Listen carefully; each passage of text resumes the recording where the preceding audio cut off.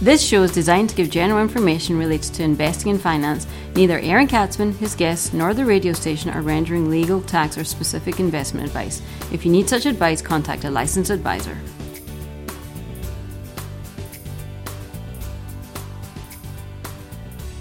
And welcome to the Aaron Katzman Show. I'm your host, Aaron Katzman. We speak to you about your life, your money, and your investments.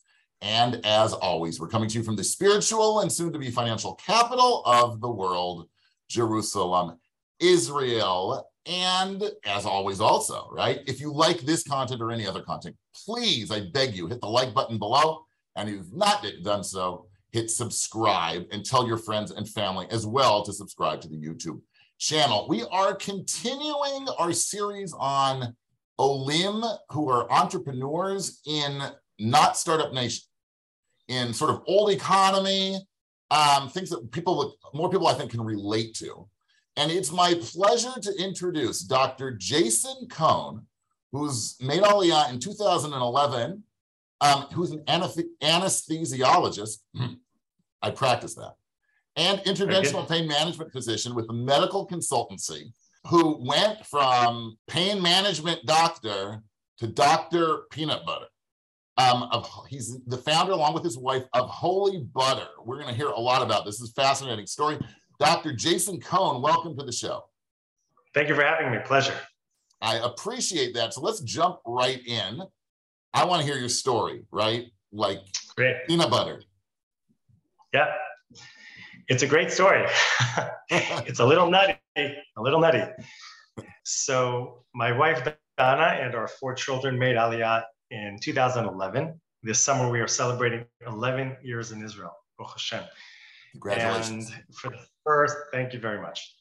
For the first about 4 or 5 years, I was commuting routinely to my clinical practice in the US, where I was together in a practice with another physician in our specialty of interventional pain medicine. A short while after that, I transitioned more to medical consultancy for insurance companies, attorneys, and the like, specifically within my specialties of anesthesiology and pain medicine. Everything was going fine, routine, until this virus called Corona blew in and the world stopped, especially in New York. Travel industry ceased.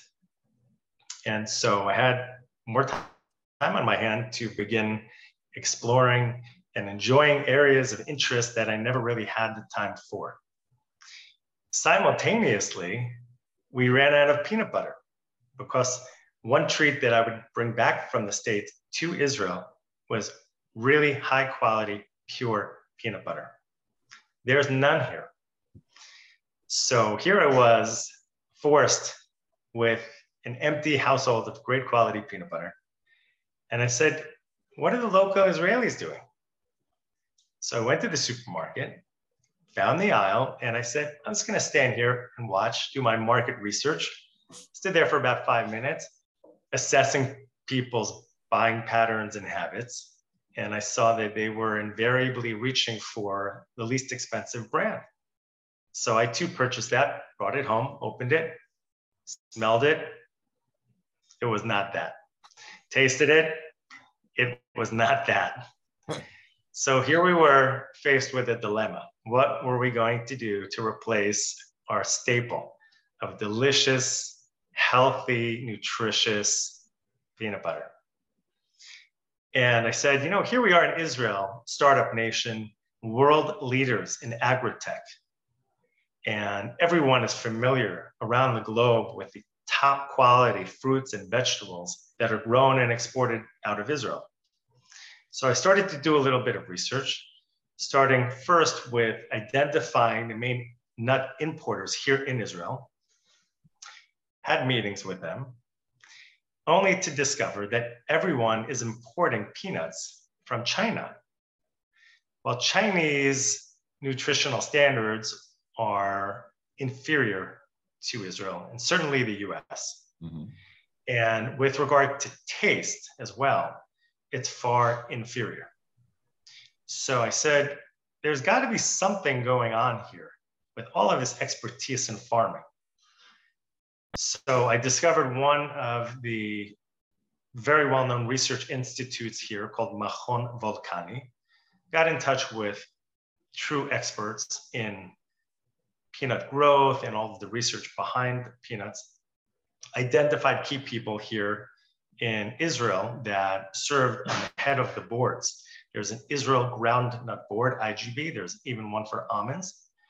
And made meetings, started to learn, then started to identify key people in the farming industry itself. Made trips and visits, learning, meeting from the farmers, learning tricks of the trade, the growing seasons, the differences in soil, very much like wine. And we very much enjoy drinking wine. We are self-described enophiles. Okay. And here there's an endless supply, endless array of over 350 wineries in Israel, also producing top quality wine. So having identified now the right people and the right growing regions, we started to experiment and learned that not only does Israel produce their own peanuts and grow them, but they are regarded as world leaders in peanut production. Interesting. Where do they grow them? They grow them in different regions, more the south and the north, a little bit in the central part as well. But we discovered through trial and tribulation, roasting and grinding at various, recipes and techniques, the best flavor peanuts, top quality, which is what we use, are grown in the south, the Negev region. Okay. Very distinct soil. So very much like wine, you could take the same single varietal, let's say Merlot or Cabernet, okay, that everyone could relate to, and take the same species, the same zan, the same plant, and if you plant it in the southern region, the central region, or the northern region, you will end up with a different taste of the juice and ultimately the wine. So it's very much dependent on what is called in the wine industry, the terroir, the soil, the climate, the sun, the wind, the rainfall, everything contributes. So we identified really the key region for us that worked best for peanut growth, which was in the southern region. And then Holy Butter was formed? So after we took stock of a couple hundred kilograms of peanuts, then had to start learning about roasting. That is an art in and of itself, just like coffee now. So you could take great coffee, but a true roast master knows how to coax out the flavors that he wants. And that has to do with temperature and time of roast. And depending on the temperature and the time, the formulation, you will bring out and express certain flavors and colors in either the coffee bean or, in our case, the peanuts. And then did you just like go on to, I wanted to just interrupt. Did you go on to Google or Instagram and figure out like how to make peanut butter? So there was definitely some of that, right? It's coming more from a scientific background, pre-med and the sciences. This was all very enjoyable to me. Okay. And I was kind of able to relate to it more from chemistry class. So having kind of had that familiarity, there was still a large amount of information that I needed to learn. There was a steep growing learning curve. So I began now in getting in touch with and visiting different roasting facilities and learning from true masters that have been doing this for decades, from all different backgrounds and roasting all different kinds of nuts. And then I started to roast myself alongside these master roasters and kind of develop our own signature roast. I did it a little bit differently than they were doing it because I was looking for a slightly different flavor than what most were doing. And that required, some tweaking here and there. And they kind of coined the term, they named me kind of caramel boy because I did it slightly differently where the color of the nuts and the flavor kind of brought out more caramel tones and flavors of kind of like toasted caramel or like a mocha coffee. Okay. Yeah. So then we were left with the final stage, which was grinding. And for this, I had to import some machinery because there was nothing here in Israel. Whatever is being done here in Israel is really just a final stage where they're kind of manipulating the raw product that they are already bringing in. And if it's some form of peanut powder or something like that, they're reconstituting it in a very different process. Or the more familiar brand is bringing in, importing ready-made peanut butter and manipulating it differently and repackaging it. Wow. So we are the only brand that produces homegrown peanut butter as well as almond butter from start to finish, utilizing exclusively nuts grown in Israel. Wow. And this process, right? So from, let's say, idea until actually production, how long did this all take? Yes. It's a great question. So kind of the discovery process took about a month or two, taking my time and really looking to understand every little detail and aspect. But once we got up running, a roast can take, hours.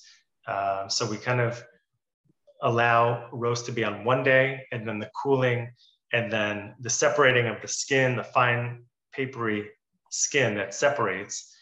In its raw form, the peanut almost tastes kind of like a fresh snow pea. Kind of has that earthy, starchy flavor, which is actually quite nice. And through the roasting process, it completely changes flavor. Very much like coffee. When you take a coffee bean, if you were to taste it, it tastes nothing like coffee. But it's the roasting process and something called the Maillard reaction, which is non-enzymatic browning and flavor development that produces the familiar mocha or coffee flavor. Fascinating. This is really a cool story. And you are now, you sell locally, you sell domestically. Do you also sell internationally? Are you exporting as well? Not just yet. Okay. Not just yet. So I brought in, imported some entry-level, small-scale industrial machinery.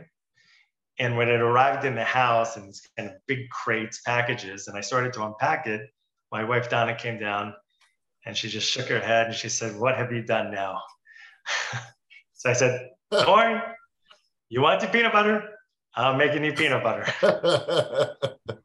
So propped it up on the kitchen island and brought back the roasted peanuts that I had just done the day before. And we had fresh, ground, pure peanut butter. And when she tasted it, she said, "Wow." And then you decided just to go full speed and produce and sell?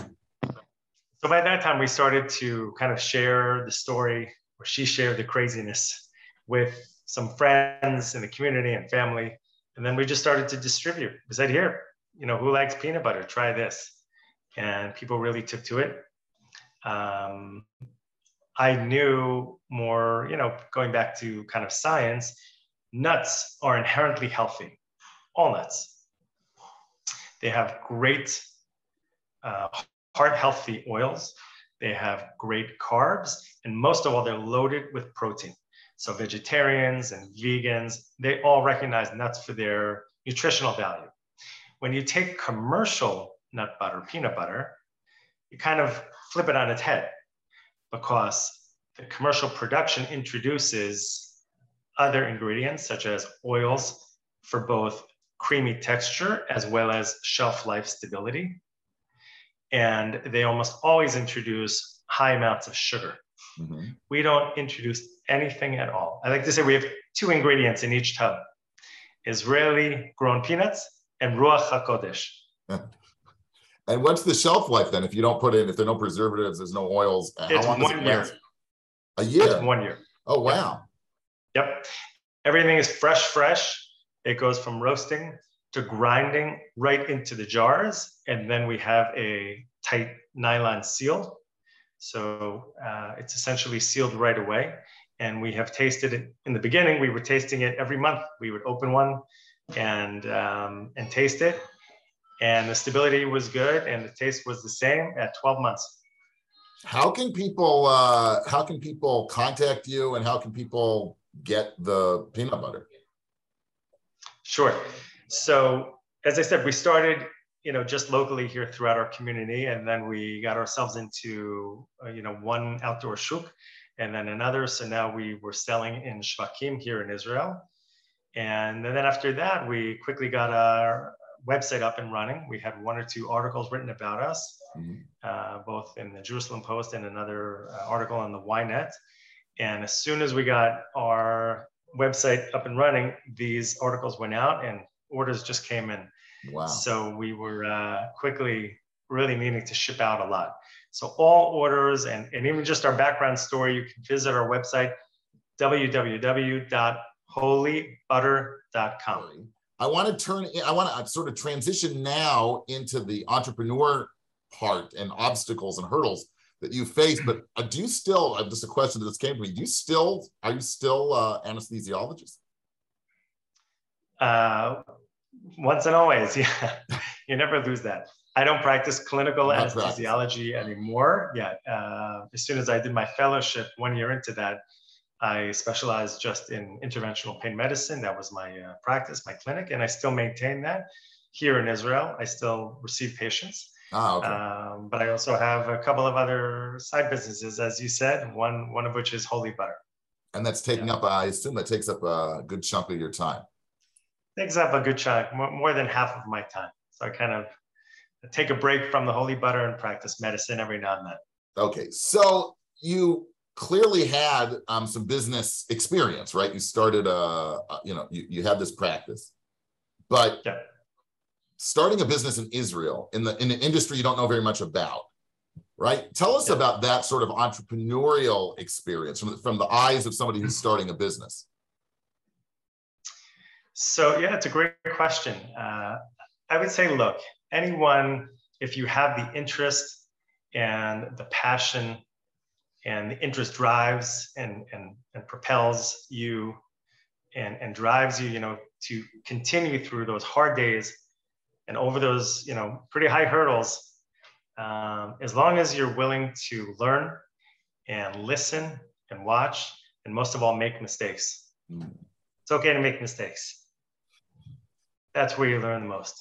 Did you find that obviously you're starting a business in, I would call it a foreign culture, right? A foreign land for you, in a foreign language. That must have been, I know personally, right? That was a challenge, which ultimately when you succeed is a very proud moment. When you look back, like I did it, not in the culture I was born into, but in a completely foreign culture. How did you find that process? Yeah, also, everyone that I met was just incredibly generous with their time, and it made it a lot easier. My Hebrew was okay. I always had, that fund of knowledge, the comfort, but stepping into this world of ochel mazon, of the food industry, with zero experience, even from the US, was just an eye-opening experience. So there was so much to learn, combined with both the foreign language and the culture here.